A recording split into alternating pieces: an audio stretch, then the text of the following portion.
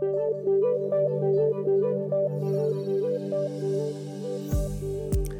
episode of the podcast was recorded over a Zoom call at a time when physical distancing is important to us.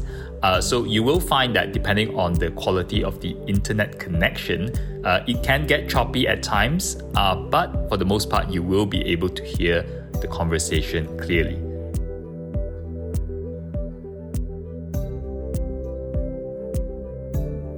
Hello everyone, and it is another episode of the Hello Mentor podcast. We have Amy Zhang with us today.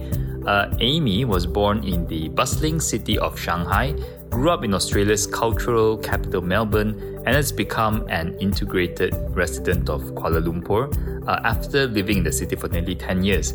She first came to Kuala Lumpur to work with Boston Consulting Group, and little did she know that she was going to meet her life partner and build her dream business here. Having spent half of her career working for the public sector and NGOs, and the other half as a corporate warrior, Amy felt that it was time to do something big, and Amazing Grace was born. Today, the company has grown to a home pantry brand across the region with a strong social mission to not only help people live healthier, but also give back to society by working with people from disadvantaged backgrounds. Amy's passionate about building a world-class consumer brand in Asia, helping people live healthier and meaningful lives, and building young women to become future leaders. And let's start the conversation.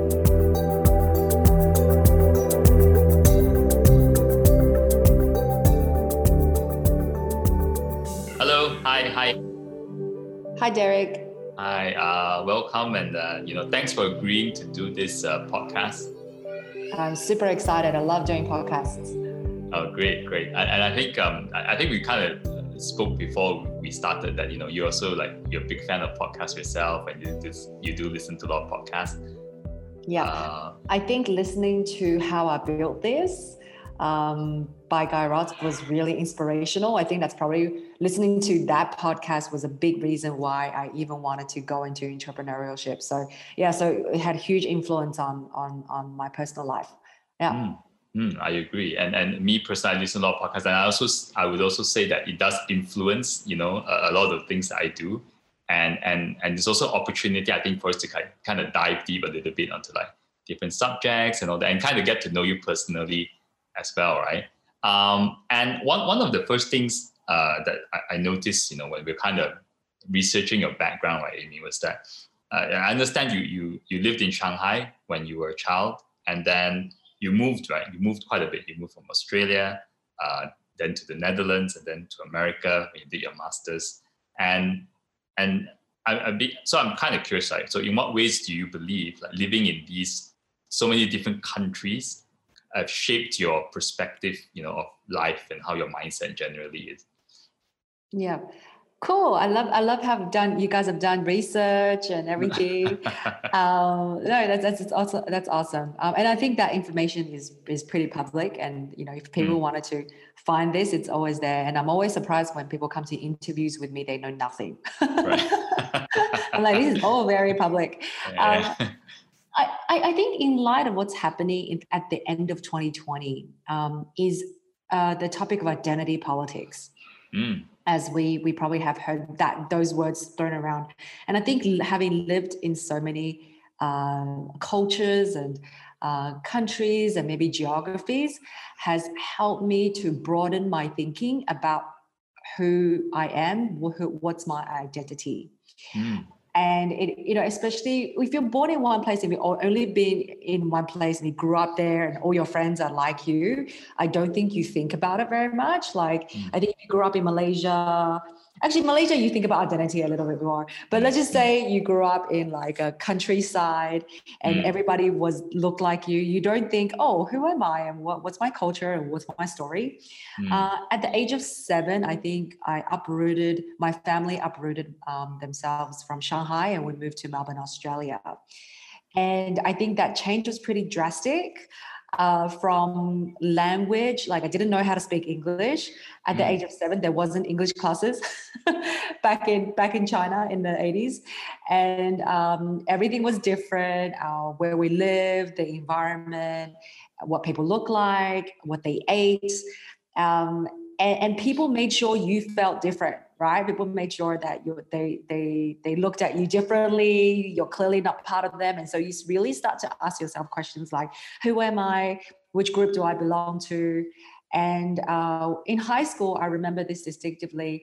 Australia was pretty white, all the way until high school. And then there came an influx of Chinese people. And I think that's when Australia liberated the education sector, and they started understanding the power of foreign investment, especially by sending their kids to study in Australia. So it's not just, Chinese people, it was Malaysians, it was Singaporeans, it was Indonesians, it was, a lot of Asian kids.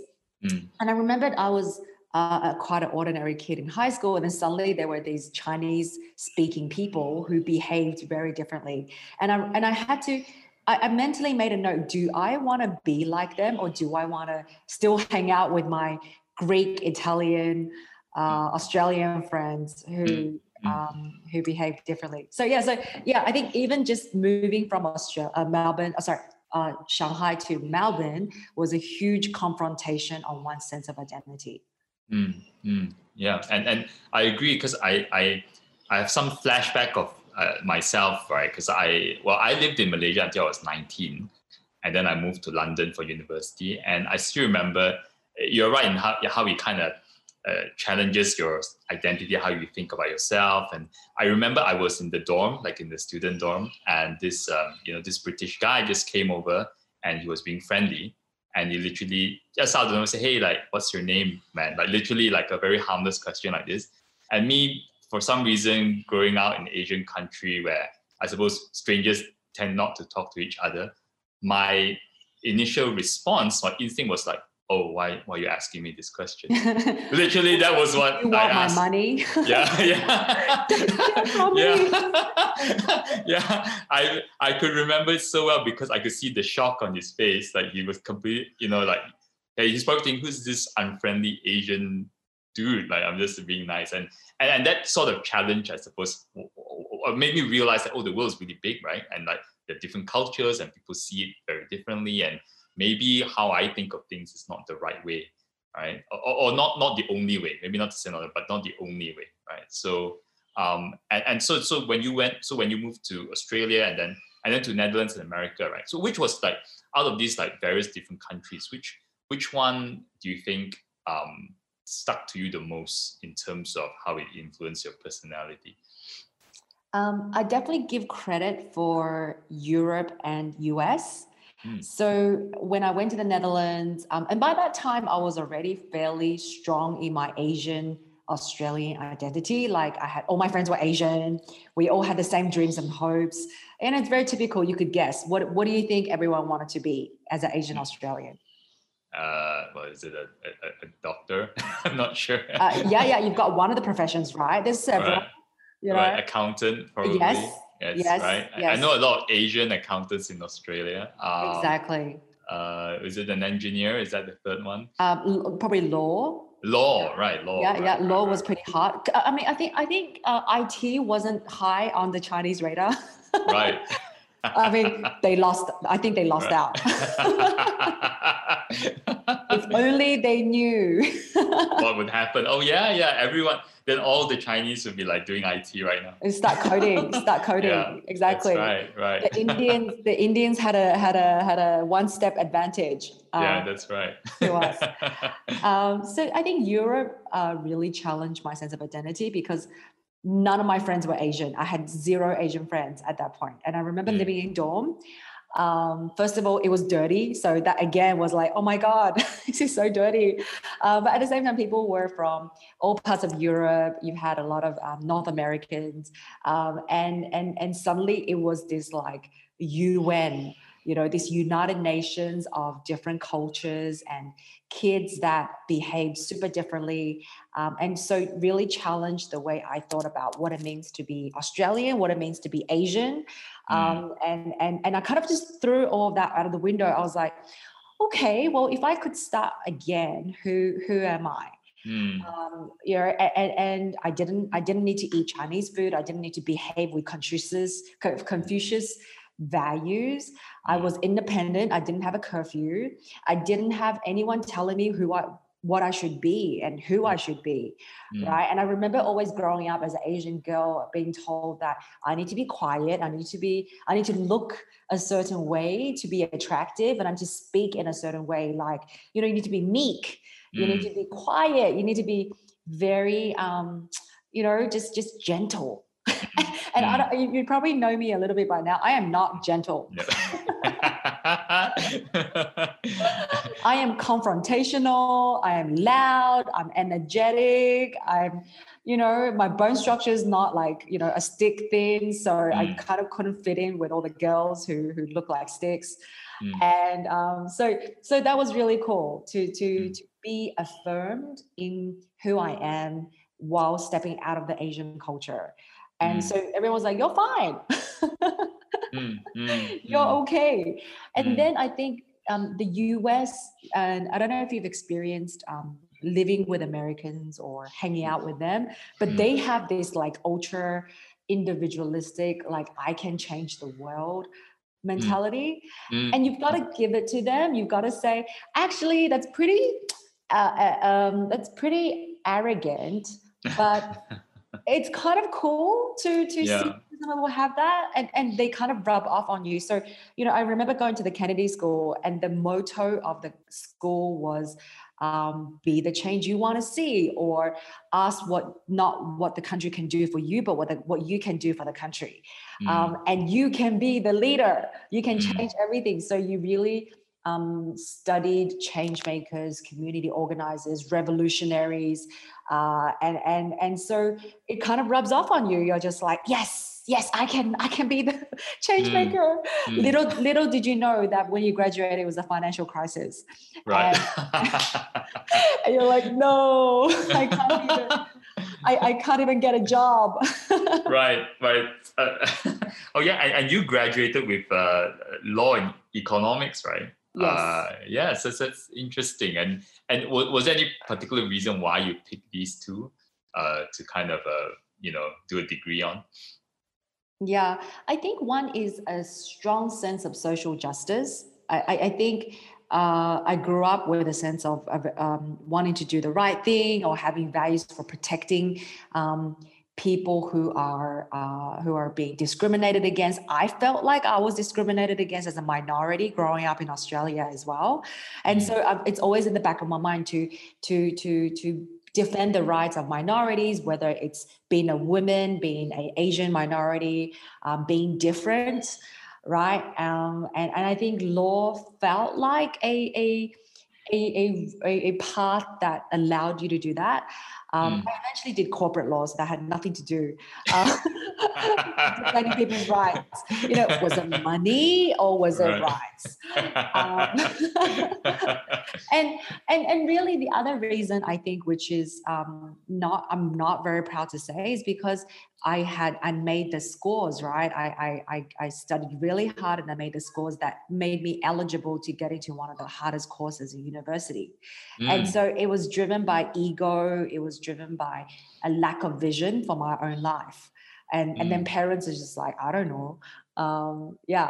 So and I think, and I can see what the challenge is, right? I suppose, like, if you qualified for something that was like really scarce, right? As in, like, it's so limited, only the best can take this spot.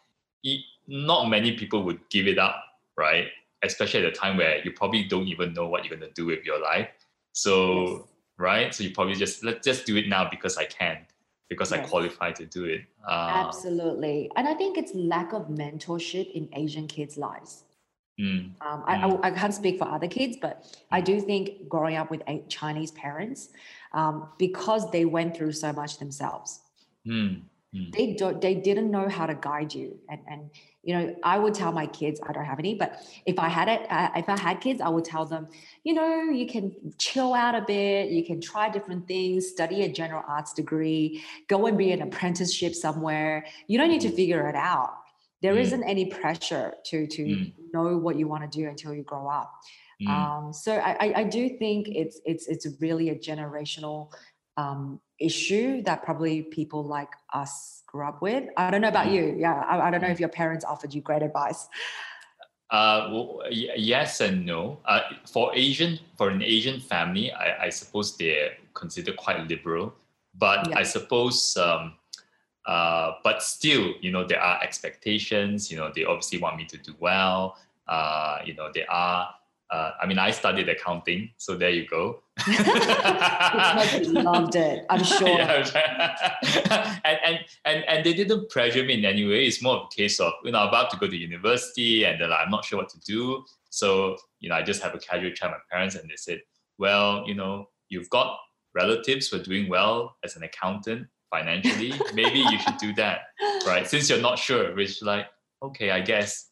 And literally the decision was just, like this, right? So it does influence you in some way. Obviously, I'm not an accountant now, but yeah. Thank goodness. Yeah, I did accounting for a very short while after I graduated, and I have to say I'm not the best accountant. Most people find it very funny when I told them that I'm not a very number-driven person. I'm a very logical person, but for some reason I don't connect with numbers very deeply. So I would be a horrible accountant. And back to your, I suppose, when you graduated with this law and economics degree, and it was during this global financial crisis, right, like you mentioned. So, what happened then? Like, how did your career evolve at that point? How did it start? Maybe not evolve. Yeah, so funny you say that, because you're a platform for employees and people to find jobs, right? Yeah. I remember how devastated I was to be unemployed. I studied a public. Actually, good point. Actually, so sorry. Backtrack a little bit. After law and economics, I was still in the Netherlands.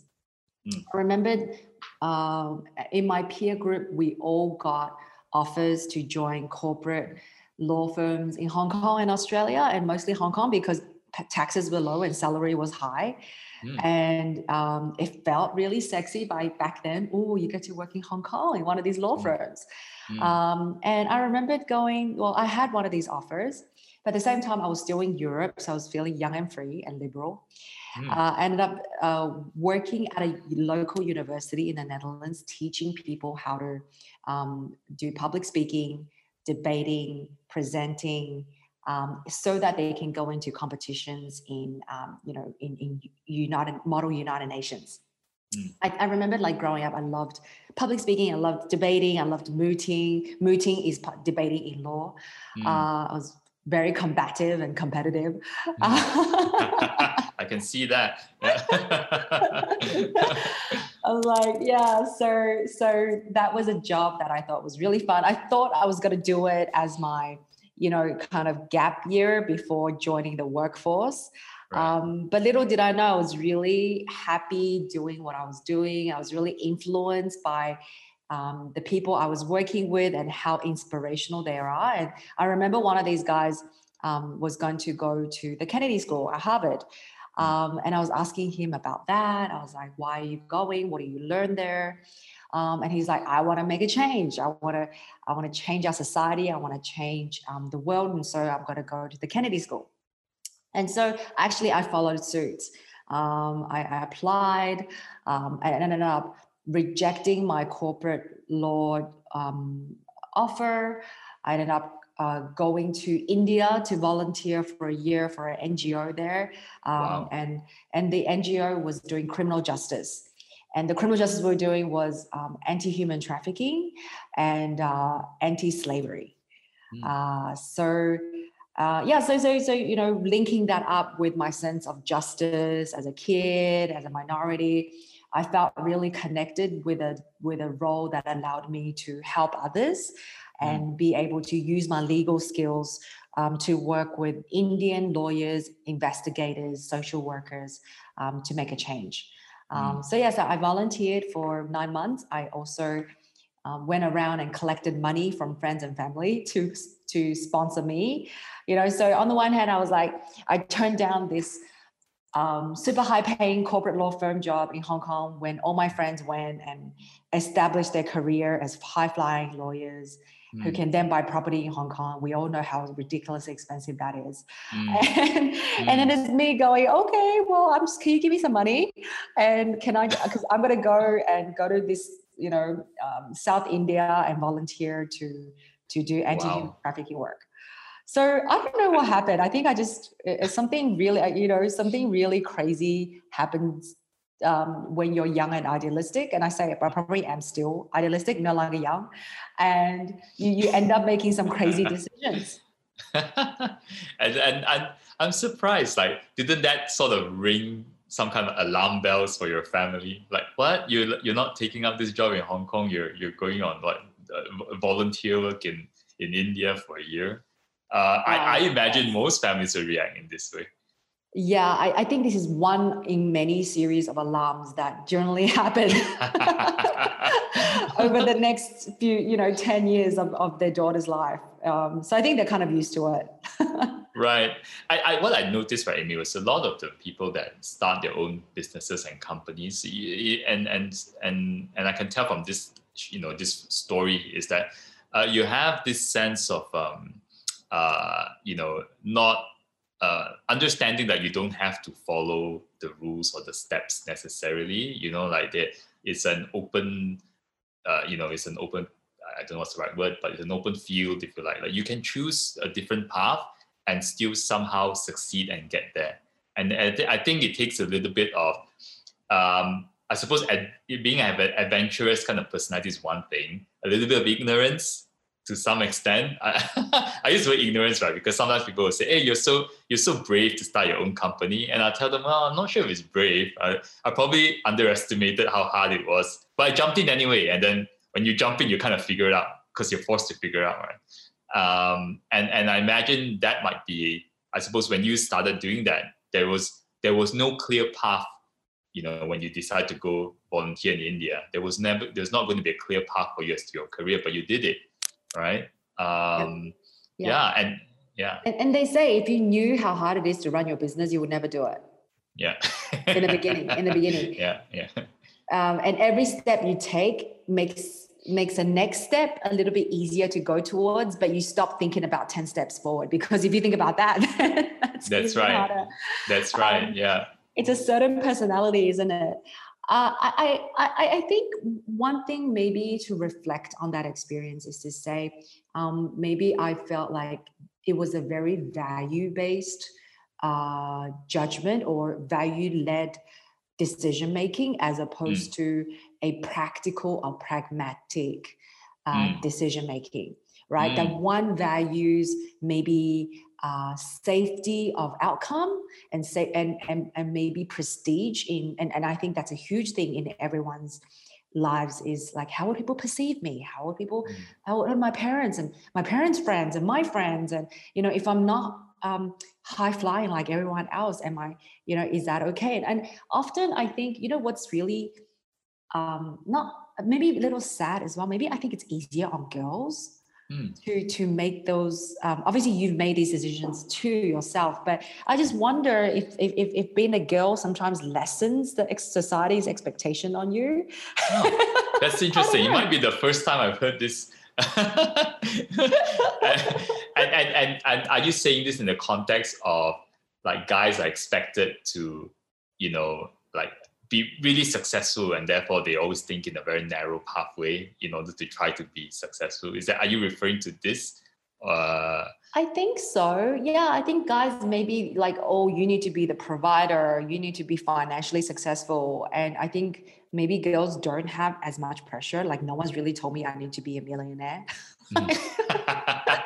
and therefore you have a bit more extra space to take some risk, right? Yeah, I think so. Maybe, I don't know. Yeah.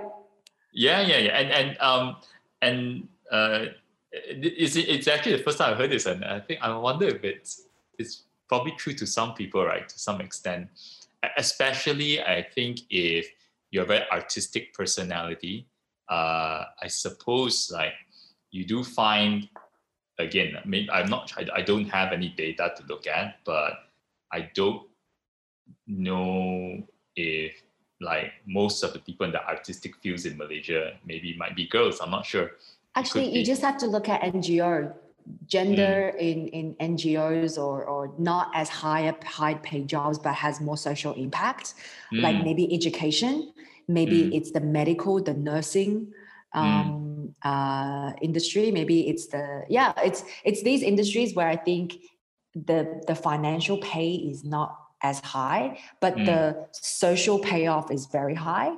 And you often find in those industries there's more women. Yeah. Oh, that's interesting. And how long were you doing? How long were you practicing, I suppose, your legal skills? And what happened after that? Like, when do you stop doing law, and then what did you do after law? Yeah, so I was in India for 9 months. And after that, I left because I was studying my master's at the Kennedy School. So actually, India was before I went to the Kennedy School. Yeah. And in fact, I actually squeezed another half a year of other kind of volunteering in addition to that. So I spent 3 months in Bangladesh, hardest volunteering experience in my life. If you think India is hard to handle, try go to Bangladesh and it'll make India look like paradise. Right. And then I spent 3 months back in Australia working with the Salvation Army with people who are long-term unemployed, right? So these are, again, mostly men who just for decades couldn't find jobs. Wow. Okay. Yeah. And so the Australian government, being a very, equal society with a lot of social benefits, ended up, putting a lot of resources to work with these people. And these people were never forced to find a job. These people just had care. Like I was just there to talk to them, upskill them, help with their interview skills. So I did a lot of these, different volunteering or social stints. Before going to do my master's in public policy in Boston. And America was a whole new experience. It was the year in 2008 when Obama was elected. So super long ago. Yeah, I remember how excited people were. First of all, I went to a Democratic school, so it's called the Kennedy School. So if you were a Republican, good luck. I think there were 3 Republicans in a school of 800 people. It was not bipartisan.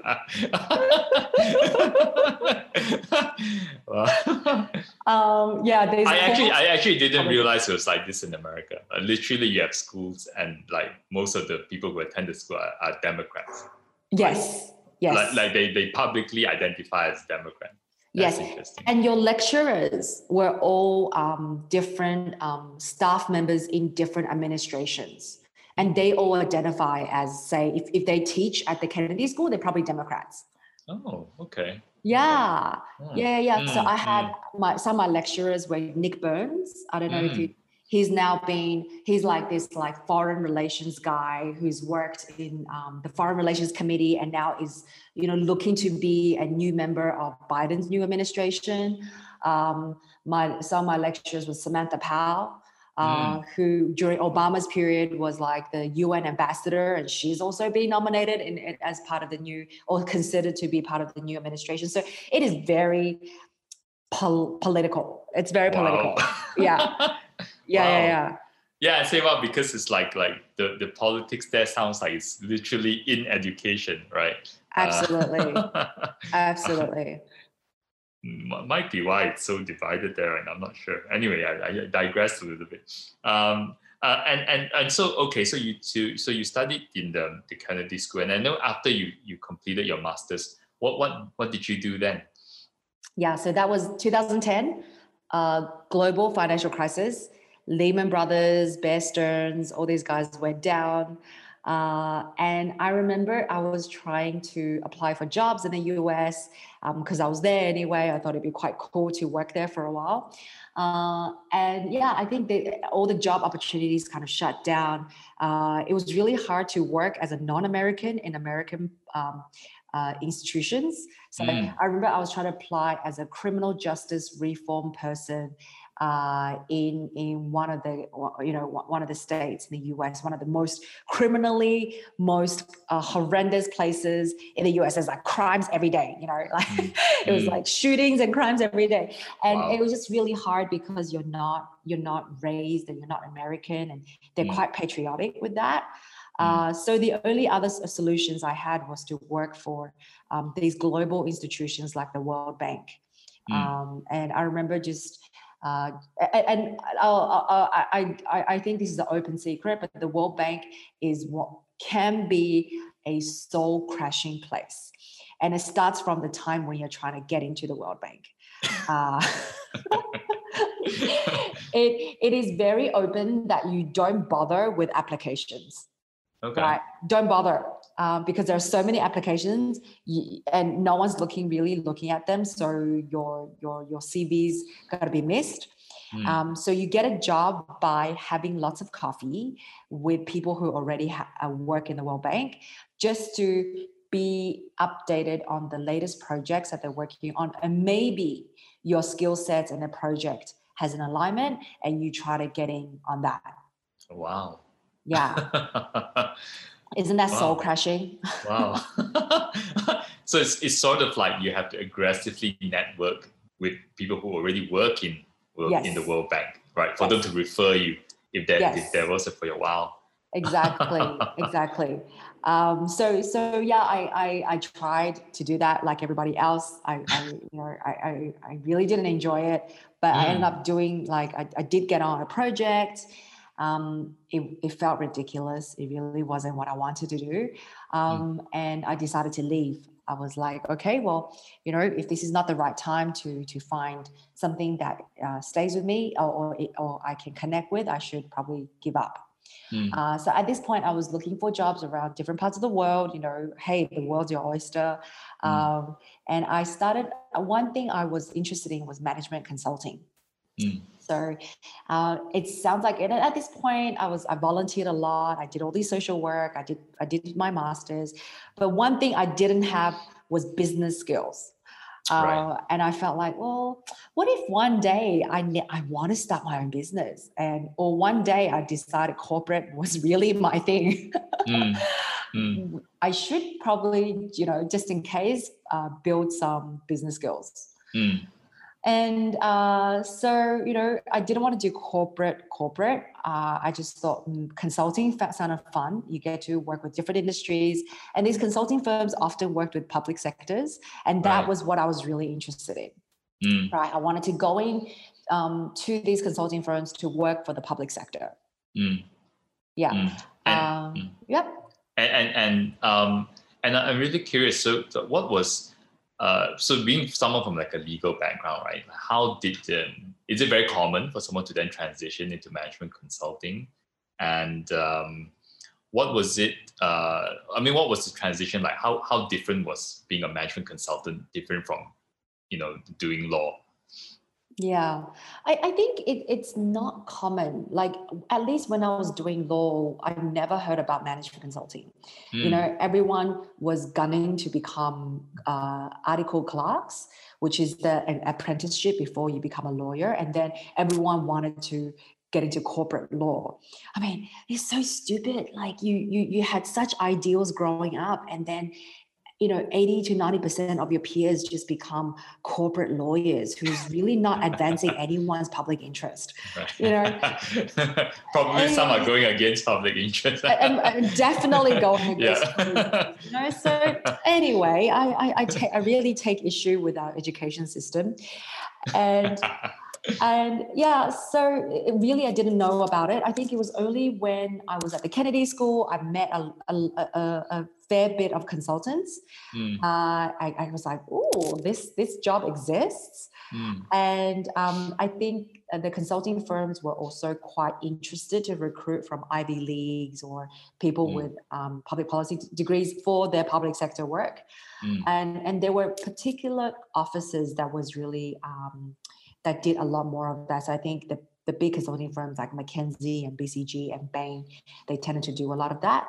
And so I was just interviewing, and lo and behold, Malaysia came up as, as a big sector of consulting firms who worked with the public sector. And I don't know if any alarm bells are ringing in your head at this point.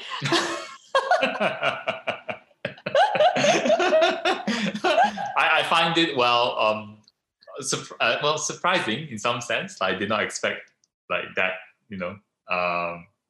Malaysia would be the place where, there'd be a lot of like public kind of work going on. But was that how you ended up in Malaysia? That's correct. Yeah. Oh, okay. Yeah. Okay. So I ended up with BCG, Boston Consulting Group. I thought their reputation was awesome. The people sounded great, and I felt really confident that they were going to be able to teach me some really good stuff. And they had a big public sector work. And I was so naive back then. I was like, oh, Malaysia government must be awesome to work with them and change the public sector. And, but it's cool. It's cool. You learn and you enter these new segments of your life without a huge judgment. And I think you end up better for it. If I knew what Malaysia public sector was like, I may not have done it. Would have never come to Malaysia. No, and I think it must have been so eye-opening for you. And I'm not saying this in terms of like, I suppose not really criticizing like the public sector, the government, but I suppose countries are different. Every country has their own challenges, have their own personality. And being someone that, you've worked in the US, you worked around the world, and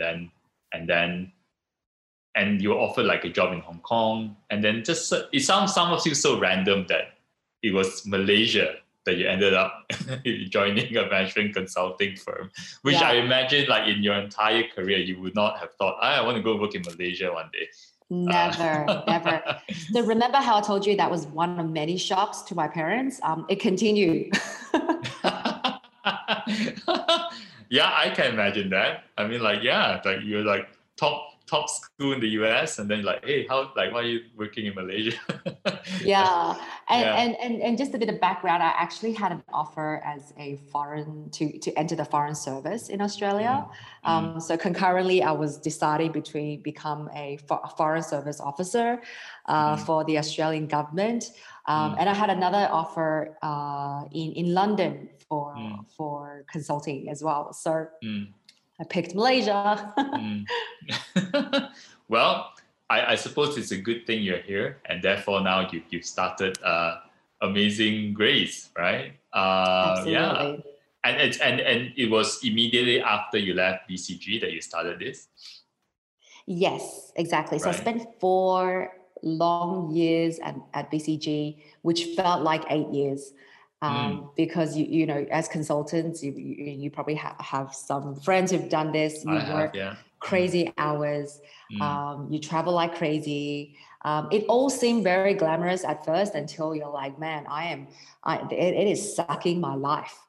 And you are giving as much as what they're giving you. And I think that's something that people need to know. And I think that lesson stayed with me even till Amazing Grace, which is, I generally think your employees give more to the company than what the company can ever give to the employees. And I don't think anyone talks about it, and I don't think people really appreciate that. Like, even if people don't stay very long with you, or they're not the best employees in your team, but still they've chosen to get up at 7 a.m. every day or 8 a.m. every day. They choose to commute to your work. They choose to dedicate the most precious 8 to 10 hours of their life during the week to your company to help you realize a dream. I love how you kind of look at it this way. Sometimes I try to tell employers that yes, like not every employee is perfect, but I'm trying to help them understand that if you're going to hire someone that is like an employable person, right? Meaning that, you know, it's not like they don't have a choice. They had a choice, but they're working in your company. Then then the typical mindset of like, you should kind of slave away for me because I'm paying you a salary should change, right? Because it's not just you giving them something. Yes, you're paying them money, but they're paying you with their time. They can work anywhere, but they're choosing to work at your place, So there must be that sort of respect and appreciation, right? For the fact that they decided to invest their time working your company, even though I suppose you're the one paying them, right? But they could have earned this money somewhere else. So I'm glad there are more and more people like kind of seeing it a bit differently, And of course, employees are not perfect. You might hire a problematic person now and then, but in general, I think the idea is that you should treat them as assets, right? Especially if they're really good people and they have choice, right? They can work anywhere. Absolutely. And you're absolutely right. Like I felt that at the beginning of running Amazing Grace. I'm like, hey, I'm paying you, Of course you should be more appreciative or you should work harder or whatever. But I think over the years, my mindset has changed a bit more and I've become a lot more appreciative of what people bring to you. And if you think money can buy time, which it can't. I mean, yes, money can buy time. Actually, I take that back, but it's a trade-off. In a lot of the circumstance. And actually, one thing I've learned is actually time is more precious. Yes, absolutely. Right. You can make more money, you can make more time. Yeah, absolutely. And out of curiosity, so why did you start Amazing Grace? Like what's the story there? So you're doing management consulting, you did 4 years, what was that moment when you say, hey, you know what, I'm going to start my own thing now? And this is the thing that I'm going to start. Yeah. So I knew I wanted to start something about 2 years into BCG. And I think it was the exposure to so many different organizations and then realizing how important organizational culture and the way organizations worked and the leadership and how things are done mattered for the company. And the thing is, with every single project we do, it all comes down to the people. All comes down to the people. And you know this so much better than anyone else, right, Derek? It doesn't matter. You could have the best strategy. You could have the most amount of money. You could have, the best products. You can have the biggest market share or monopoly or whatever. But you can't rely on that forever. You need ultimately your people is your greatest assets. And I truly believe in that.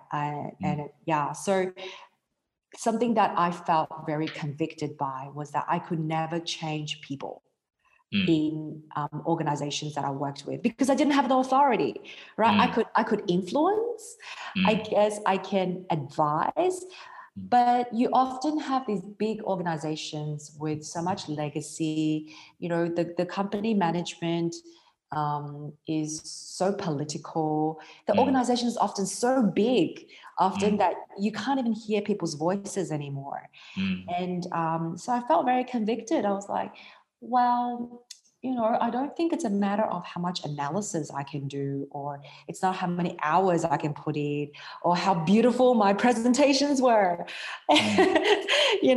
or how beautiful my suits were.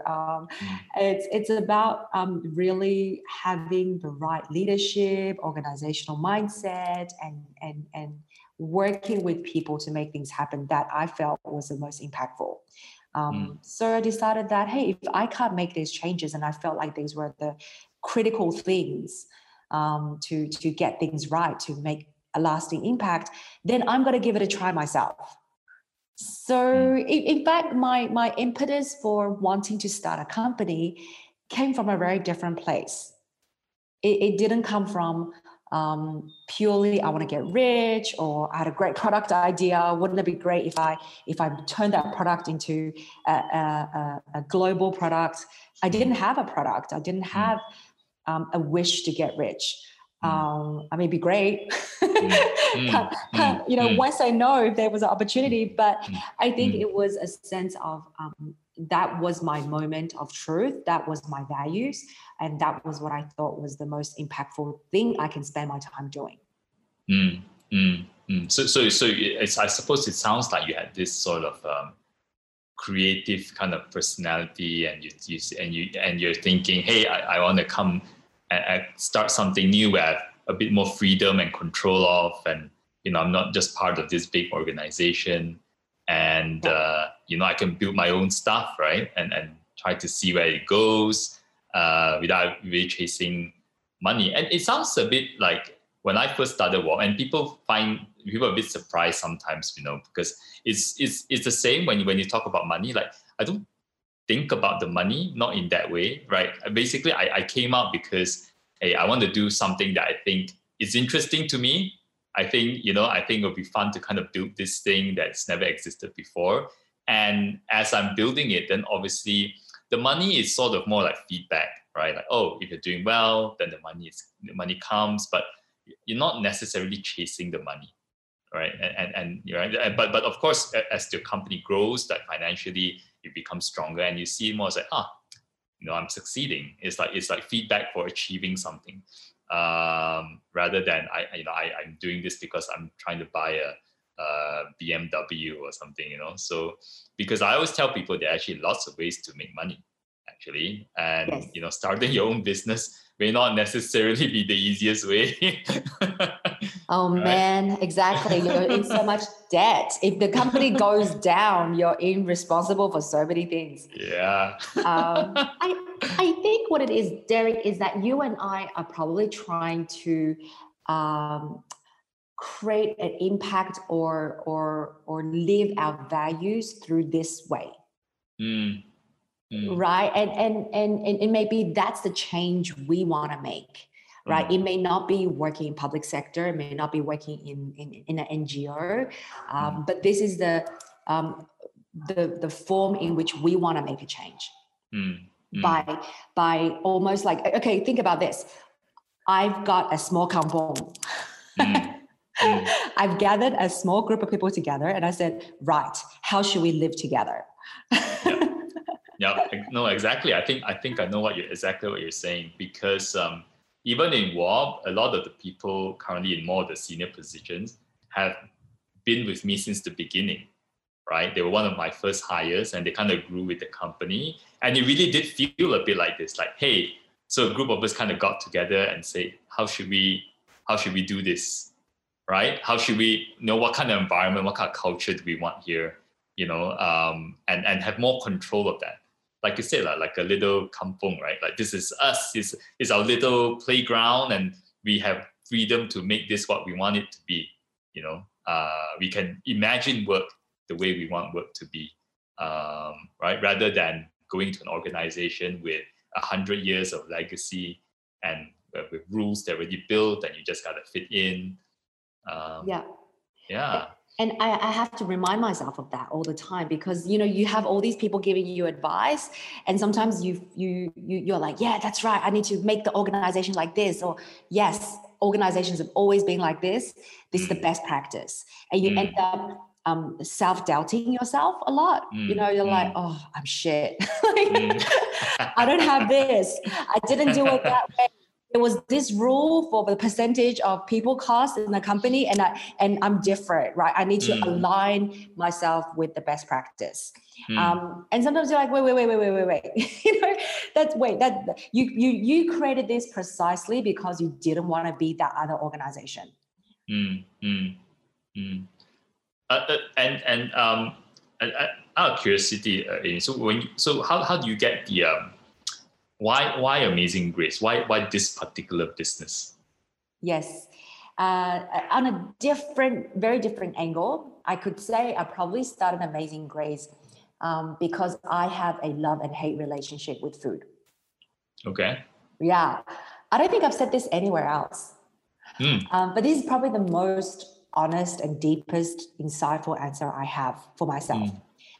I think I grew up, again, with a lot of guilt over food, a lot of sense of, I shouldn't be eating any of this, or I need to look like this. And so like eating healthy and having a healthy lifestyle was a double-edged sword.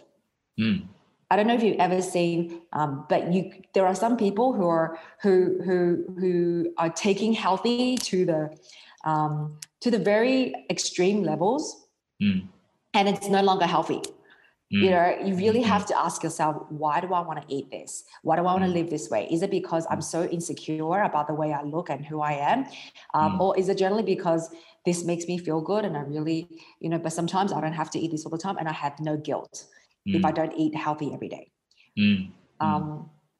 And I'm definitely not the only person who feels this way. I could guarantee you half of the world feels this way, and especially women. And I'm sure men do too, just men don't have any way to want to talk about it with. You know, so you know, I've been on every single diet possible. Right. I've had all these self-image issues growing up. Could never eat food with just pure bliss and joy. Right, I was always feeling guilty.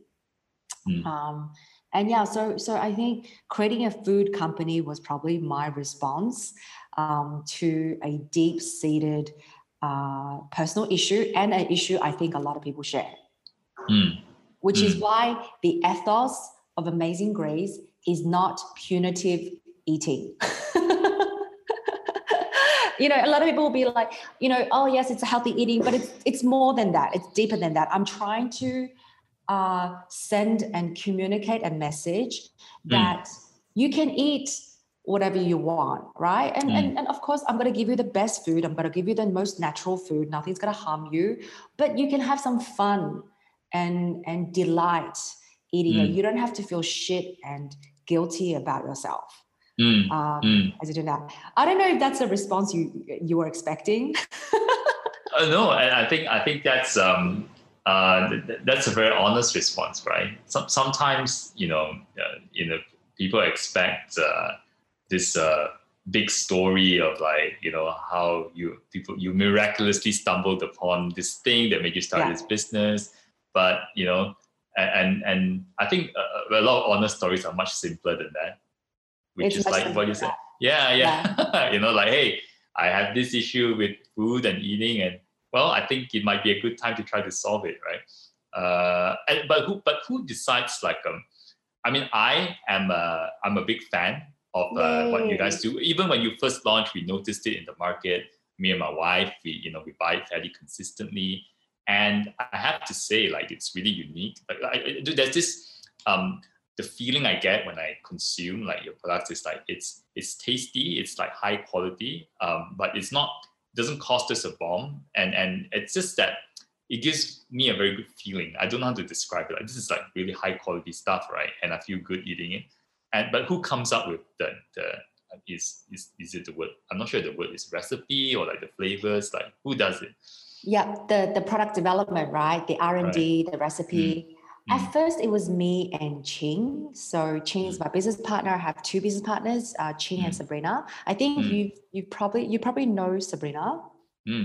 Yeah, so both are powerful women who are extremely who I feel very grateful for. And at first, I think we went to the kitchen, and Ching had a really big industrial oven, and she had it from her previous business. And I was like, look. It's sitting there.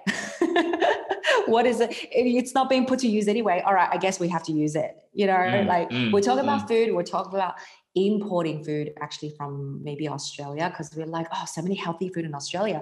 And then we realized, we looked around and we're like, wait, is this boring or is it just me?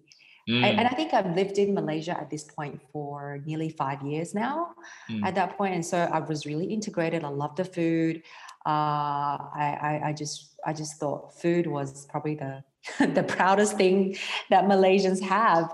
And then we were trying to introduce really bland, boring, icky, punitive food to people from other cultures. And something about that didn't sit right with me. I think in line with being proud of being Asian and being proud of heritage and culture, the Malaysian culture, the Asian culture, I just thought, why can't we use local culture, integrate that with natural food, and innovate in a way that people like me would and like yourself would find really delightful.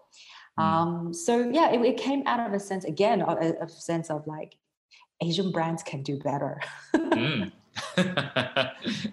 And that's still something that I speak about a lot to my team. I tell Right. them, look, you're not OEM, you're not cost plus, you're not second rate citizens as the world has seen the country and the region, right? You can create a product that is generally world class, from a design, taste, and flavor profile. So I think that's really motivating for me, and that's also really motivating for the people I work with, because we're like, yes, we can be excellent as an Asian brand. We have responsibility. Therefore, it's a higher purpose. It's a higher purpose to carry the nation, the culture, and our generation to be better than what people told us we can be. And how did you meet your business partners? Through common friends at BCG. Right. So BCG was pretty much my only social life in Malaysia, because you work so much that all your friends were really only from your work. And they had friends that they introduced to me during my time at BCG. And so it was, so I got to know them during that time. And after I quit, I was talking to different people, and those were the connections that I think ended up having further conversations, and got more interest, and they came on board, and they ultimately made things possible. Right. And was it a case of like, you came out and said, hey, I want to start this company, this is what I want to do, and then did you then go in search of like people who might want to do it with you? Was it in that way, or like did somehow people find out that you want to do this and just randomly say, hey, I want to do it too, So, and the reason I ask this is because a lot of companies, when you first start, it's very common to have co-founders, and looking for a co-founder, I suppose, is one of the most important decisions any business can make. And there isn't a guidebook either, about how to find this co-founder. And I think I saw this. It might be a video I watched, and someone from Y Combinator was talking about this. It said something like, it's sort of like a marriage, and yet you see how most people find co-founders, the way they select co-founders, you barely do it through an interview. You just like, hey, you want to start a business? Hey, let's do it. Like, it's the most important relationship to have when starting a business, and yet people find co-founders in such odd ways, right? And with very little screening sometimes, it's like, I barely know you, but let's do a business together. So like, what was it like for you though, when you found them? Yeah, I guess I also did very little screening, but my screening was that they were friends of really close friends of mine, right? So those close friends of mine, I think, would have told me, or at least given me, and they did, right? They did come to me and they say, okay, this is why I think this person's great, and this is why I think this person may not be the best fit because of X, Y, Z, but you decide. And then you often have like a period to try things off, right? And I've done that actually before Amazing Grace. I was also trying to work on another business idea with another founder, and you just try, and after a few weeks, it becomes very evident whether it was going to work or not. So I think my advice to people on this route is, yes, it is like a marriage. Unfortunately, you don't have time to date. It's arranged marriage, okay? It's not love marriage, it's arranged marriage. So just give it a go. You can get divorced. I love that. Like, that's a good analogy. Like, it's an arranged marriage, not a love marriage. Yeah, totally. But you can get divorced. Just make sure you don't have kids, and you don't have all these. You haven't put all this money in. So and when you first came out with the products for Amazing Grace, like, was it just the three of you? Was it like, did you just sit down, like experiment with different flavors, and what were the, tell us a story about that, and what were the first few products you decided to kind of release? We wanted to go into healthy snacking, so that was the problem we wanted to solve, right? I think we really felt that people who were working professionals snacked a lot. Maybe not everybody, but definitely women, and definitely some men too, right? But generally, you find a crowd of women around their desks eating like chips and chocolate and popcorn and kueh and teh tarik and curry puffs. And so we thought that was the problem we want to solve, which is when people get snacky, can there be healthier snacks? And so we started going, well, our traditional definition of one healthier snack is nuts and seeds, right? They're high in good fats and high in protein and kept you full for longer, and you will live longer if you had a lot more nuts and fruits, and nuts and seeds. So we started coming up with a few flavors because we thought eating bland nuts and seeds was boring. We thought about using some local flavors or ingredients like pandan, coconut, curry, and not so local ones, but were popular, like chocolate, blueberry. Gula melaka was one of the things we used as well. And then I think Ching was like, well, why don't we just try granola as well?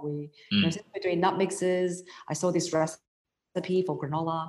I just make one or two flavors. And so we're like, fine, can't block out all our options. We made, I think, a few prototypes, like 4 or 5 flavors. We got someone to help us to design a logo and a sticker very, very quickly. So I think it was like 500 ringgit. We're like, just get out there. Like, we were super impatient. We thought if we wanted to fail, we better fail fast. Just go and sell, So we booked a weekend market at Bangsa Shopping Center, BSC. Baked 800 packets of products for the weekend and went to market. Literally. Wow. Yeah. And then at that market, we sold out of everything. People gave us really positive feedback. It was my first time doing real life selling. Again, my parents would have fainted if they had seen. And how many weeks did you sell? How long did you sell in the market before it, evolved into something else? A few months. I think we did that for at least 3-4 months. Yeah. But we were fairly digital. We immediately set up an e-commerce store because we're like, wait, people need to buy our stuff if we're not at a market. And being the consultant, I was like, okay, we need a store. We need to hire our bakers. You and I, we shouldn't be baking anymore. If we're baking all the time, who's going to be doing the selling? So it was quite a fast progression from market to e-commerce, to setting up our first baking center, to hiring our first baker, to hiring, our marketing and sales team and so on and so forth. And in the beginning, so you were mainly selling it through the market and through your online platform. Right. And at what point did you kind of transition to selling it at like stores? So obviously, I see a lot of the grocery places. That's when I first noticed Amazing Grace, right? And when what was interesting was, I'm not sure if it's because I shop in the places that you focus your products on, but when I first noticed Amazing Grace, I suddenly noticed it everywhere. Like, it wasn't in that one shop. I go to I'm shopping at Bangsa, Mont Kiara areas, but it's almost every grocery place I noticed your product there. It was really fast, right? So I wondered, how do you get to that moment? Yeah. So it wasn't until at least a year into the business when we started going into the shops. And that took a lot of convincing. I think getting that first foot in the door for any new entrepreneurs is probably the hardest thing ever. You had no social credibility. You had no past history. And the supermarkets were going to have a risk at giving you some space. I think we got their notice, we got their attention through a lot of these weekend markets, because I think people shop and some of these buyers will come around and they'll check things out. And then we had multiple meetings, and at each meeting we were rejected. We were like, okay, there's always a different reason, right? Okay, your packaging sucks, or your shelf life is too short, or we don't think this is going to work, or timing's not right. And so we got a lot of rejections. You never hear about those stories, but these are the backbone of every business. Right. And eventually we got our first account, which is Ben's Independent Grocer. That was a really great moment.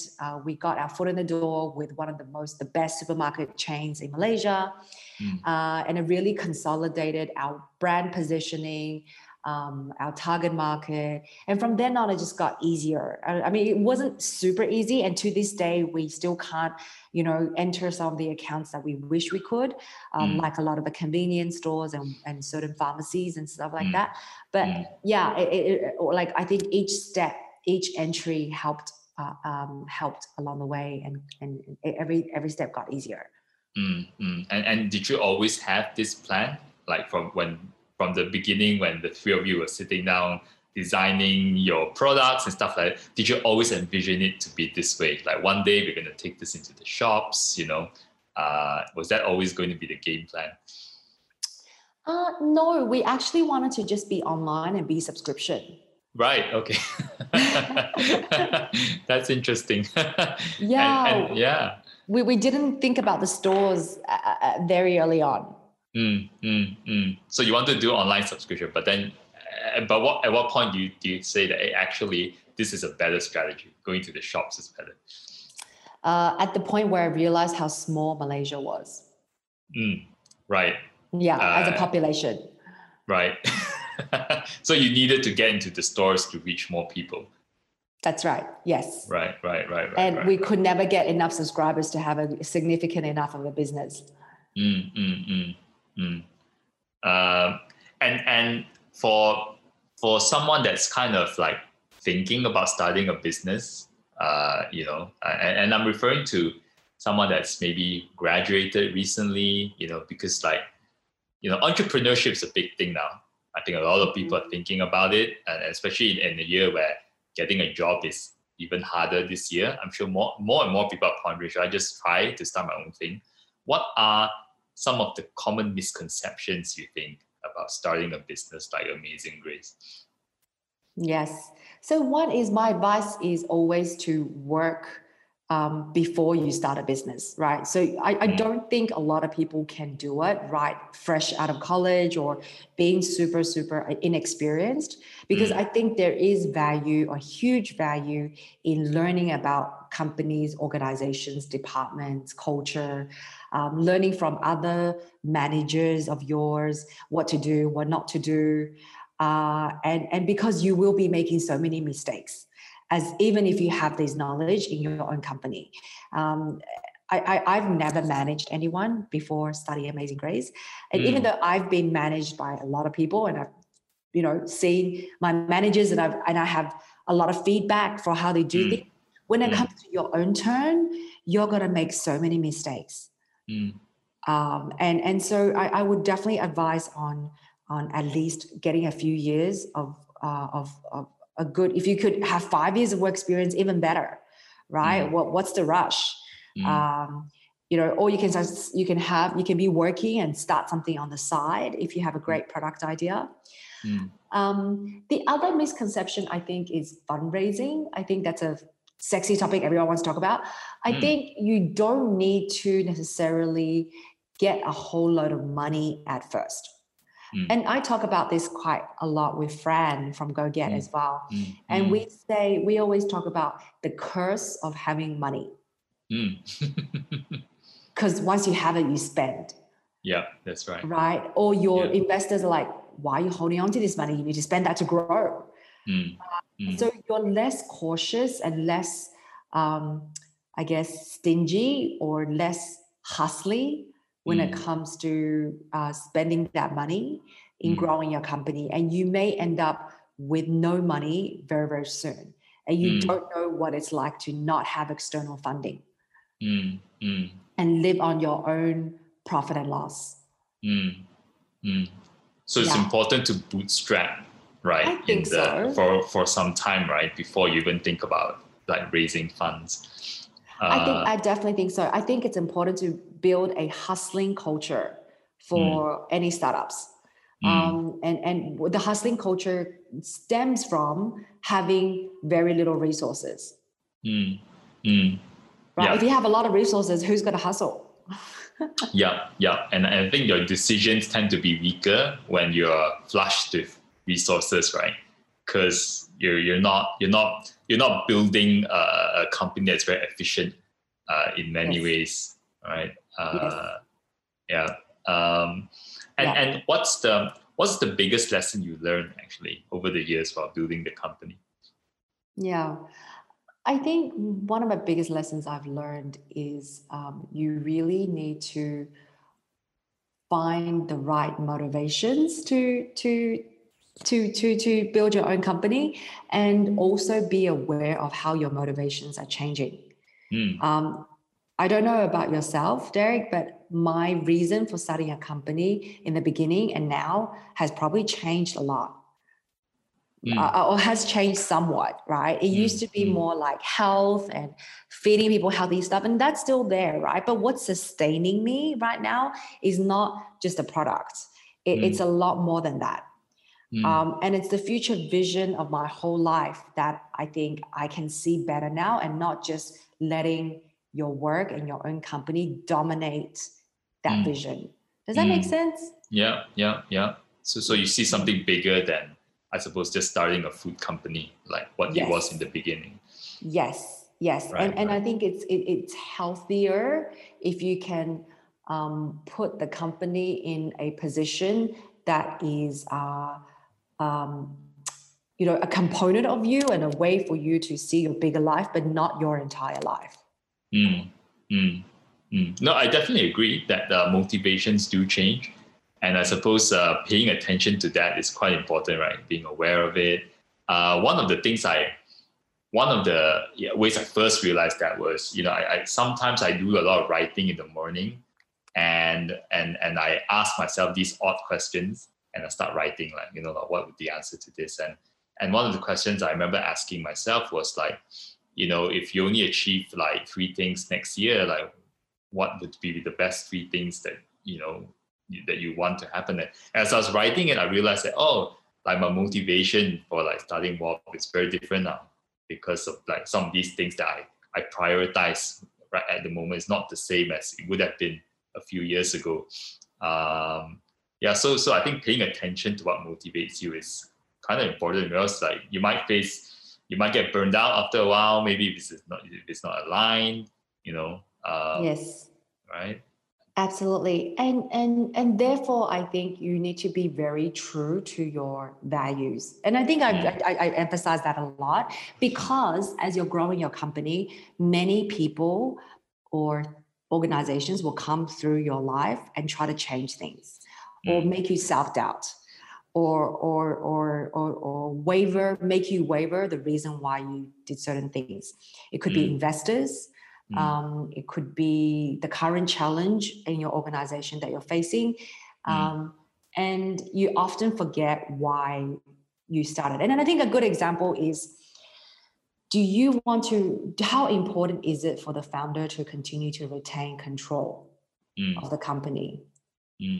Right? And at what price would you be willing to sell that for?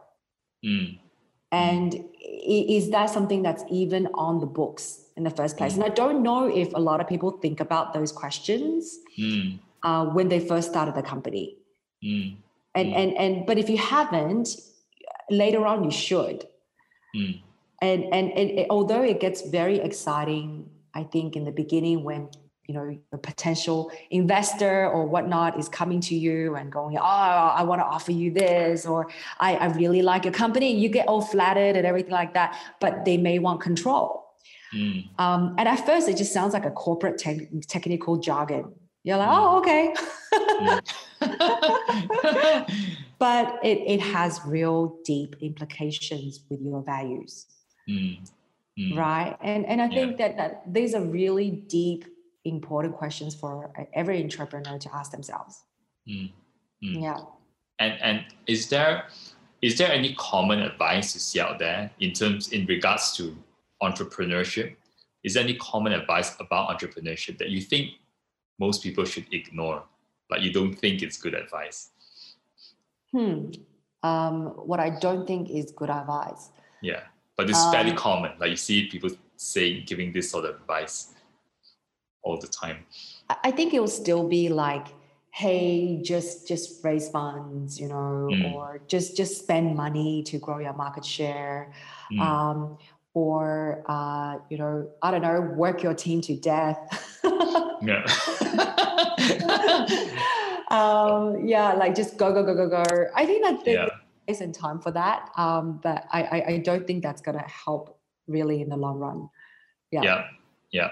And sort of like so in terms of fundraising, I think it's one of the things I do tell people sometimes. Obviously you look at companies like Grab and they raise a lot of money and etc. and they're really big and it's not to kind of put people down, but the probability that you'll be a Grab, it's probably going to be really low. Like you have to kind of balance out like, hey, what's the likeliest path I'm going to succeed, right? Are you going to be able to get access to this kind of money? What are the chances? So you have to kind of think of first starting how to build a business before the whole fundraising thing even like kicks in, right? Like the most fundamental things, think about building the business rather than thinking about the fundraising. Yes. And right. And if your business is good, then and a lot of times the money comes, right? The investors come when your business is good, they'll start knocking on your door. Right. So I mean, I get this. I regularly have friends who remind me, like obviously we are a platform, we are a portal, so we're growing and like raising money is because we need a certain scale before we really be able to get a profit. And there's always a tussle between how much money we raise, we delay raising money and stuff like that. And I always have friends who would kind of pull me back a bit and say like, you know what, just focus on trying to make the money first. And it's very good to kind of hear this kind of advice, like focus on your revenue, and the revenue solves a lot of problems, right? And then you can think of the fundraising later. Yeah. And I think what entrepreneurs don't get told enough of is that there is other ways, there is other options of growing your company that's not just about the fundraising route and eventually doing the exit. Like everyone's like, oh, what's your exit plan? As if you spend so much time, years building up a company and going through the heartache so that you can exit. Yeah. Right? Like what? Yeah. Huh? Like, that doesn't make sense. Like, why am I doing this so that I can just exit? Right. And I've definitely encountered companies that help to educate me a little bit on this topic. Like, for example, I don't know if you heard of Huey Jeans. No, not familiar. It's a I would dare say it's a Scottish jeans brand. Right. Where the founder has this principle to his shareholders on his website so everybody can see, and he wrote that to his shareholders. And one of the things that he writes is control is important. We are never going to give up control of the company. Right. And he's like, he's saying we're never going to sell out. And he's also saying like we're not going to grow unsustainably, like we're going to make money. Or he will say, this is the things we will invest in, right? We will never do anything that's not jeans, for example. So that was really quite enlightening, I think, when I read that, and I'll send it to you. It's a very, it's a different approach. And I think somebody like, I don't know if you've heard of Lush.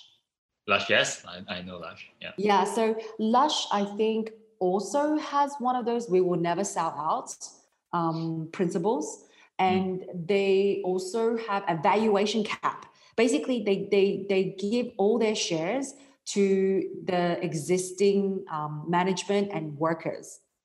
I think they have some investors as well, but they don't go and they don't want to sell off everything, and they cap their valuation at 5x of their revenue or their profit or something like that. Right. So they're basically going, we're not going to sell out. We're not playing this valuation game. You can sell your shares anytime, and this is the valuation. Oh, right. Oh, that is so interesting. Yeah, and, Okay. and so even a person who is an employee who has a few shares can always exit, and there's a market for their shares because it's very clear what the valuation is. Mm, mm, mm. Oh, You know, okay. Oh, I so did. I think it's a lack of imagination Mm, in my own view of this startup world, and people's the corporate greed, or just encouraging people to just running for that exit, without emphasizing on the love and the passion they're dedicating to building a company that's worth it. Because Derek, you know what, if you sell your company, what's the next thing you've got to do? yeah. Okay, you may go to Bali for 6 months, but after 6 months, what do you got to do? Yeah, that's right. Yeah. You're going to start another company, right? Yeah, that's right. Yeah, knowing entrepreneurs, right? That's the reason why they started in the first place, because they always want to Exactly. be building something. Yeah. So most people got to build more companies, and so why not do something great with your current company? Mm, mm.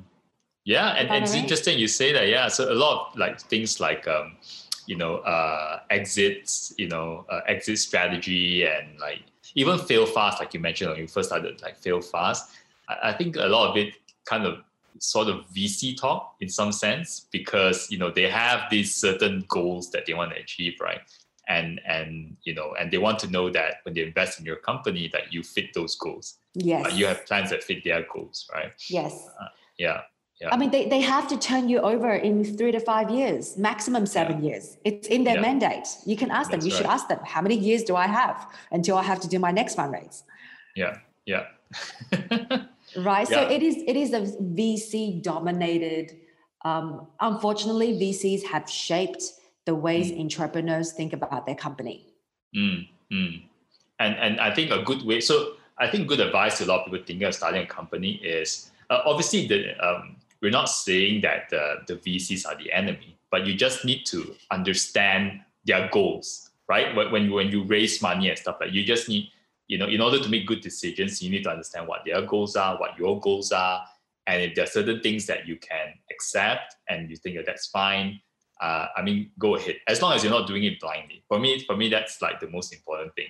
If you're thinking exit strategy and you genuinely think you want an exit strategy yourself, then by all means, right? Like I think that's completely fine.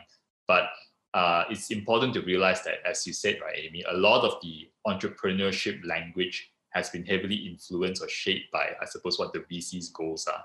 Right. So, and I'm referring largely to a lot of technology companies, especially right now.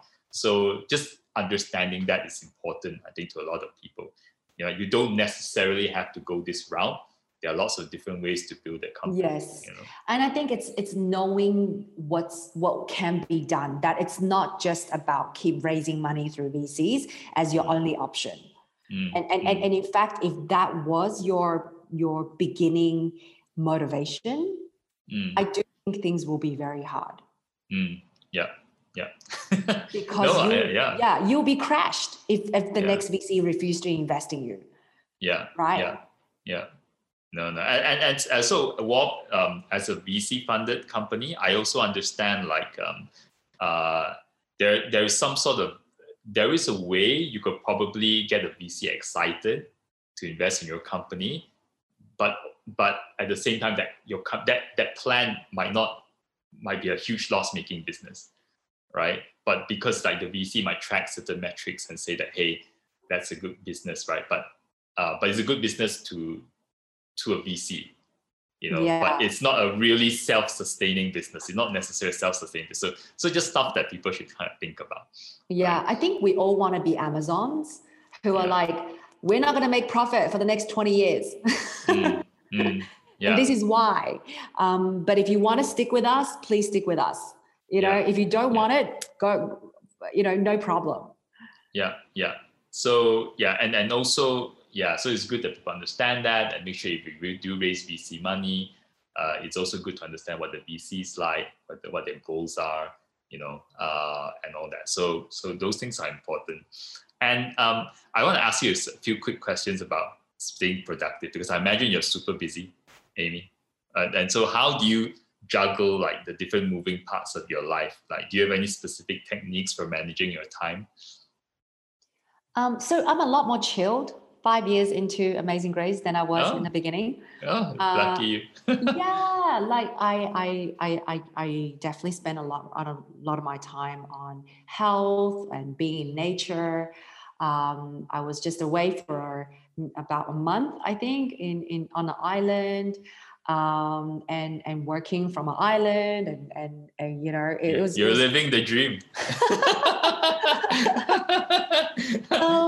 I have a partner. My boyfriend Andrew is a big influence in my life, and he's always challenging me about the way I live. And he's the one that kind of goes, well, you know, are you trading time for money or money for time?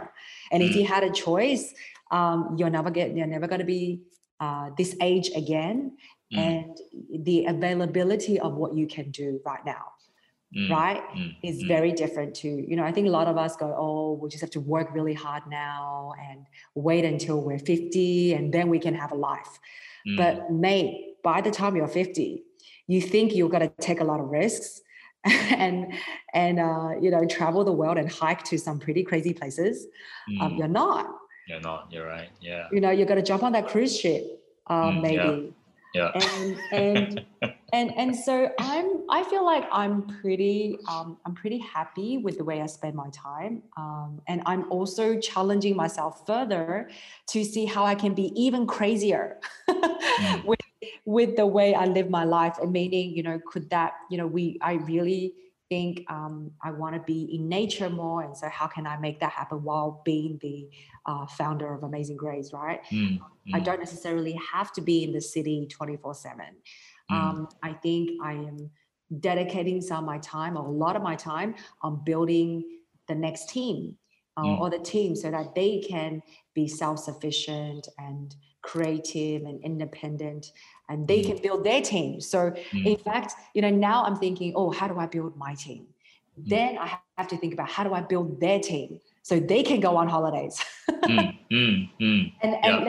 have the flexibility, so that, you know, if X and Y and Z goes somewhere and takes, you know, 2 months off, actually they have a team that can run things, and that then has to trickle down.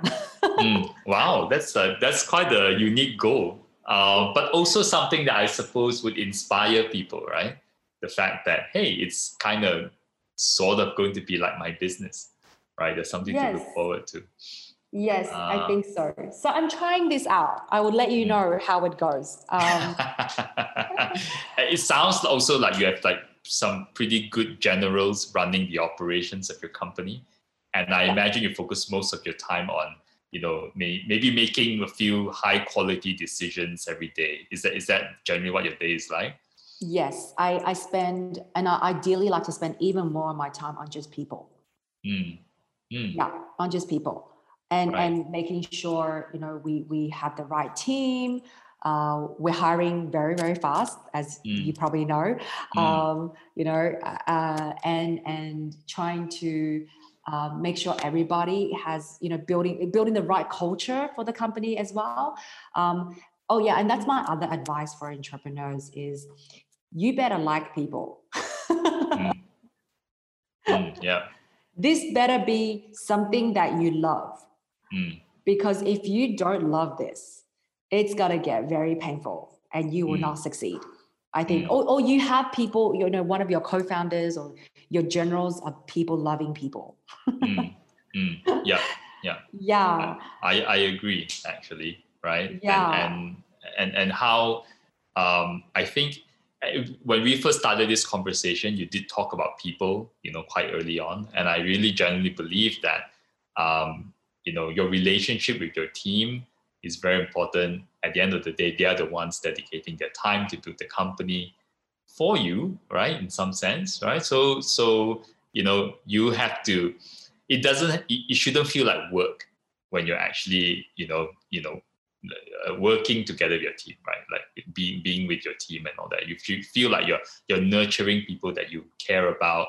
You want them to grow, and I suppose people can sense that sincerity as well, you know, when you in that way, you know, whether they're working with you or whether they're working for you, right?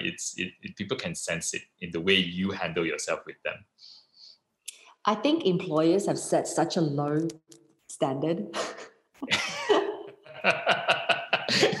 that's not hard to be good, is it? It's not hard to do something that's different and Right. generally that creates love and appreciation from your team.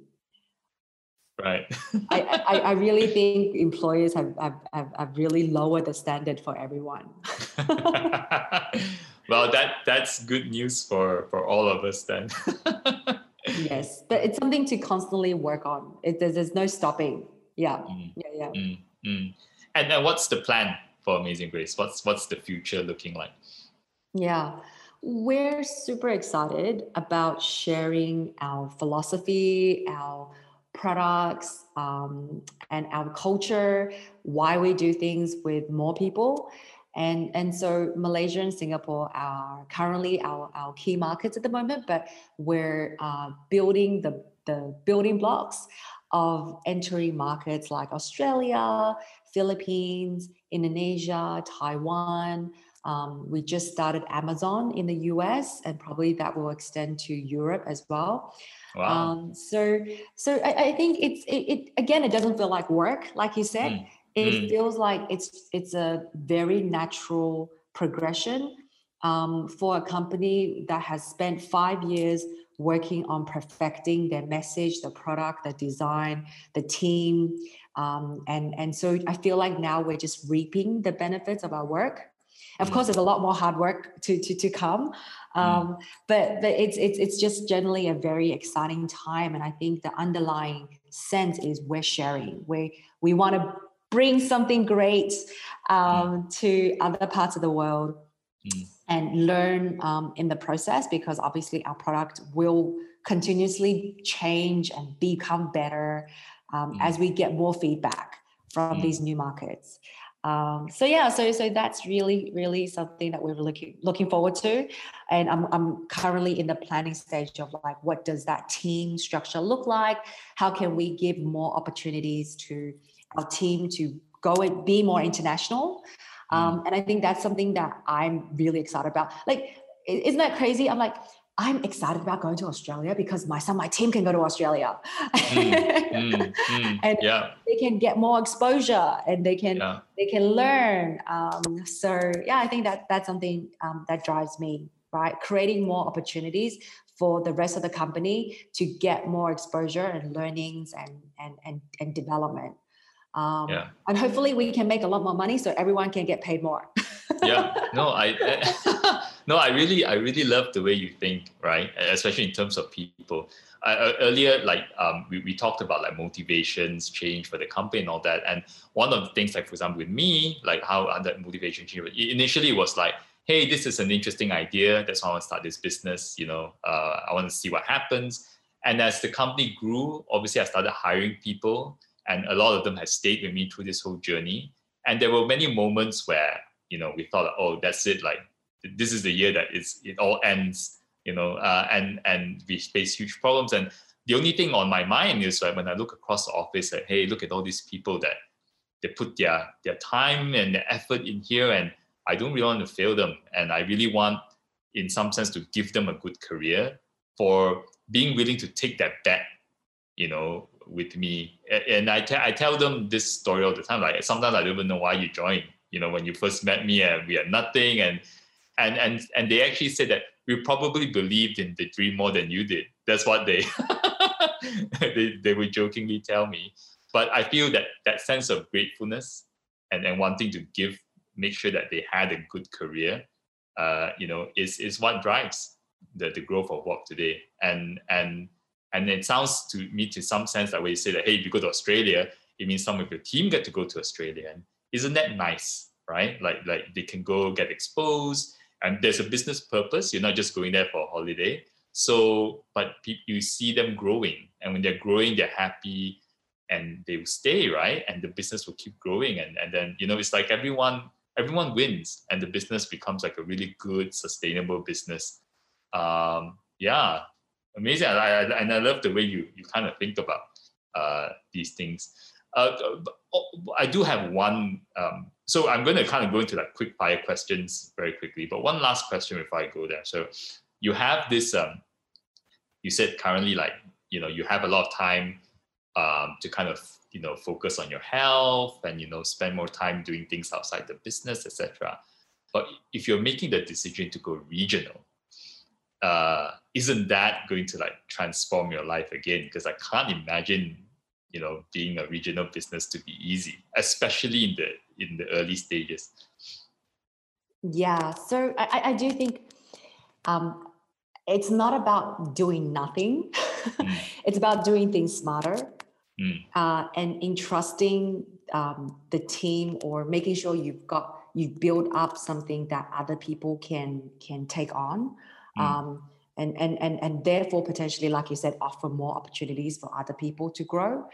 I like the thought of having the opportunity later to travel a little bit, especially now we couldn't travel. And so it's like, wouldn't it be nice to have business trips to Australia or US or Taiwan and Philippines.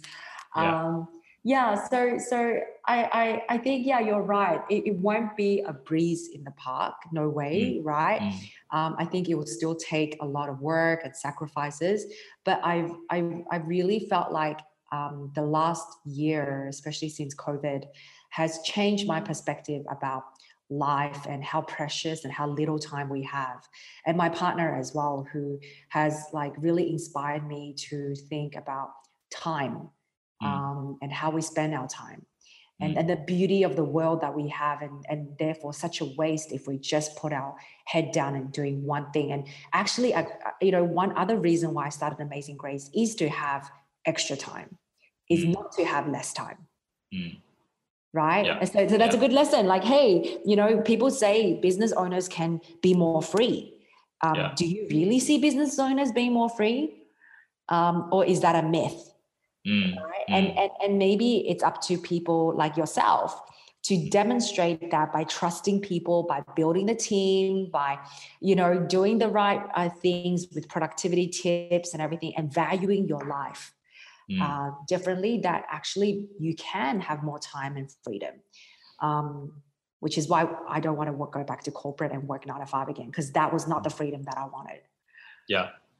No, and I know what I mean. Like, it's just sort of like you don't just work for the sake of working. You don't spend that time for the sake of spending that time. Like, that your time is spent doing meaningful things. And sometimes if that's done, then that's done, right? You don't have to be like just working constantly, sometimes blindly, just to feel like you're working. Right? So jumping into like quick fire questions now, just a handful of them. Okay. I'm ready. You're ready? Okay, let's go. Sometimes it's not so quick fire, but let's see what happens. First question.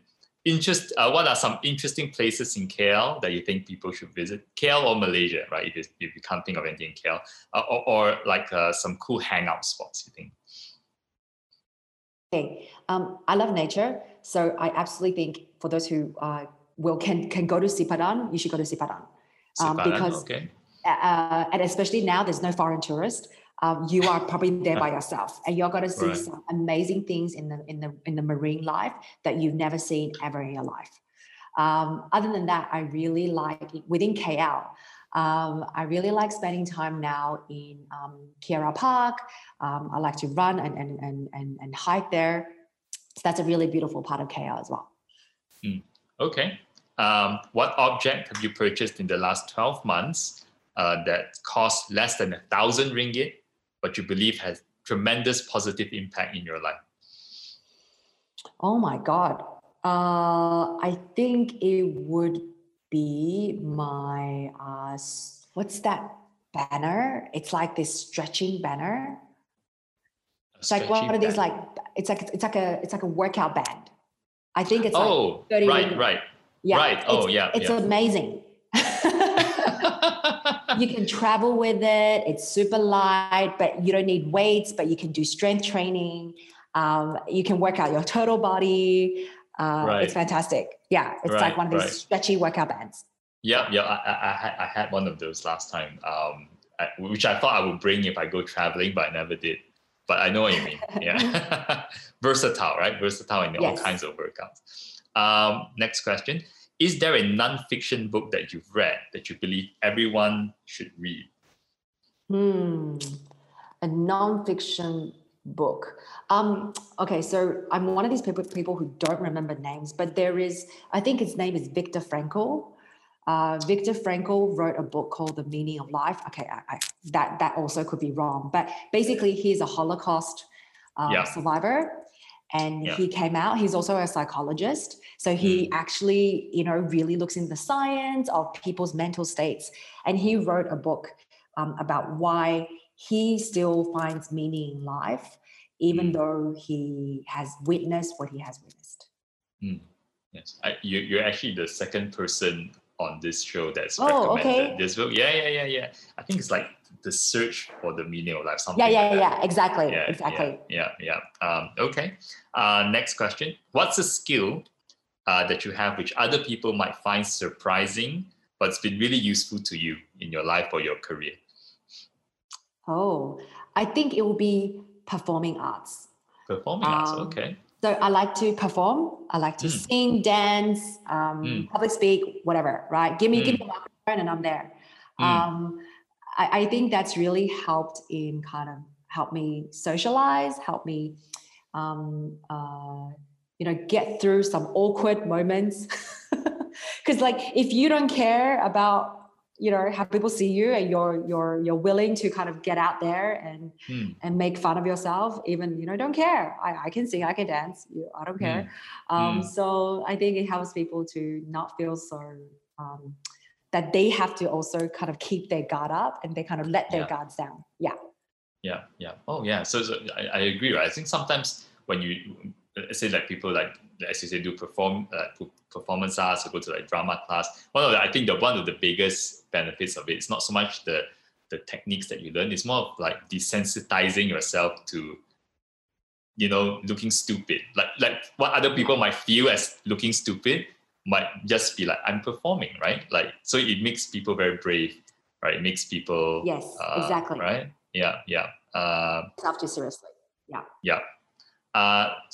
Next question. What scene from a movie or TV show super memorable and impactful to you, and why? Okay. So I really liked The Pianist. So I think it was another, oh my God, this is another World War II Holocaust. It was a moment when the protagonist was playing piano in this war-torn house, and then there was a German military guy who was behind the doors, listening to him play the song, and decided not to arrest him or persecute him. So it was like a moment where people who are supposed to be enemies had a moment of humanity and connected, and it was a very beautiful moment. What's the best piece of career advice you received from a mentor or someone you respect? Okay, so don't let the role become your identity. Like, you are more than that, right? So right now, I may be the CEO of Amazing Grace or co-founder or whatnot, right? But that's not you in its entirety. And don't let that overcome you too much. And whether it's build your ego or whether it's making you very highly strung or something like that. Does that make sense? Like, you will have more identities and phases in life later. So take it as a very be grateful for what you have, but you don't need to say I am this role. You are doing this role. You are not it. That's not you. It shouldn't overwhelm you. Cool. Who is your role model? Ideally not someone from your family. And what behaviors did they have that you see in yourself? And what do you wish you had? This may sound really cliche, but I think it's always been Barack Obama. Oh. Okay. Anything to do with the fact that, it happened when you were in the US? Yes, exactly. I think, he was minority. He was, African American. I think he has class in the way he speaks. He's really humorous. When you listen to him, you're just like, wow, Yeah. you're like trying to listen to every word he's saying. He studied law as well. So he was a lawyer, constitutional lawyer. He was a lecturer. He was a community organizer, and he defeated all odds to try to unite a nation and make changes and kind of lift the confidence level of a lot of people, right? Especially people who felt disenfranchised. So I really admire him. I think, if he's making the change that I really believe in. Yeah. And what do you see any of them in yourself, and do you see anything that you wish you had? Yeah, I think I would love to end up as a politician, at least have a role in the public policy development. And look, I would love to be the mayor of Melbourne one day. I don't need to be president. I don't need to be the leader of a country. I just want to be, the small city, and it's because I really love the sense of, town planning, social policy planning. How do we integrate people? How do we integrate communities? How do we plan this place for a better life for future generations? So these are the parts that, the fact that he is a politician and also a policymaker, that advances his ideals of what it means to be a good person, a good community, a good nation, is things that I really want to do. Cool. If you could make a video go viral and this video carried a message that was important to you, what message would that be? It would totally be about eating disorders and just psychological things about eating. Like, I would create a video to empower women of all ages to be confident, to really get rid of all these stupid images that we see in media about standards of beauty, what women need to look like, and I wouldn't do it just because, like, I know Dove did something like that and many companies did something like that. But I generally believe that that's one of the most important issues that we are dealing with, which is women feeling guilty and lack confidence of what they can do, both because from food and also other mental aspects. Last question. What does the word success mean to you? It means I'm running in the mountain with a dog.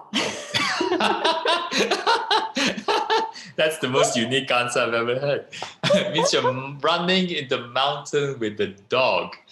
Does that sort of symbolize like freedom and being with, I suppose, people or your pets or people you love in some sense? I think it's my definition of success, like if I can have the freedom, like you said, to live in a beautiful part of the world with mountains and lakes and oceans and rivers, and I'm able to take a dog out for a run at any moment in the day, and be at the peak of a mountain and looking down at the fields and like, that's just an incredible feeling, and I think that's success for me. Nice. Thanks, Amy, for taking the time. It's almost 2 hours. This is a really good conversation. Oh my goodness, that's crazy. Yeah. Super long. I can feel your I suppose that your drive, your energy in like building Amazing Grace. Like I said, when we talked earlier, like, I really love the products. I think you guys are doing an amazing job. Thank you. And thanks for your support. And really right from day one, when I first noticed it on the store shelves, I was like, hey, what's this? I got it, and me and my wife, we fell in love. Like, we love it. So I think you guys have great taste too, by the way. Thank you. Like, everything from the packaging to like how the food tastes, like really awesome. And we couldn't have made it without Wob. I think we sourced maybe 80% of our team from WOB. Oh, I'm so happy to hear that. I am so happy. We depend on each other. Yeah, and I'm glad like the way you're looking at like, you know, the team and how they grow. I think it's you know, I think leaders, like as you said, you know, we're all human, we're far from perfect. But if you take a very values-driven approach, I think, and then you find the right answer, I suppose, at the end of the day. So I'm so glad that, you know, you obviously hired a lot of people through WOB, and also glad to hear that the way you look at, you know, building their careers, I think is very refreshing. And I said that, you know, I think it's very difficult to be a good leader. After all, like we're all humans, and, you know, we're all human beings, right? We make a lot of mistakes. And as you said, like when you first started this, you never managed anyone before, and you kind of had to learn, right, along the way. So, but with a very like sort of values-driven approach, I think eventually you get the right answer, right? So it's good. So I hope you guys continue to grow. Right? Thank you. Mutually. Yeah. Feelings mutual. Yeah. So thanks again. I hope your regional goals are fulfilled. Thank you. You too. All right. Thanks, Derek. It was really fun talking to you. Yes, have a good one. You too. Bye. Thanks, Amy. Bye.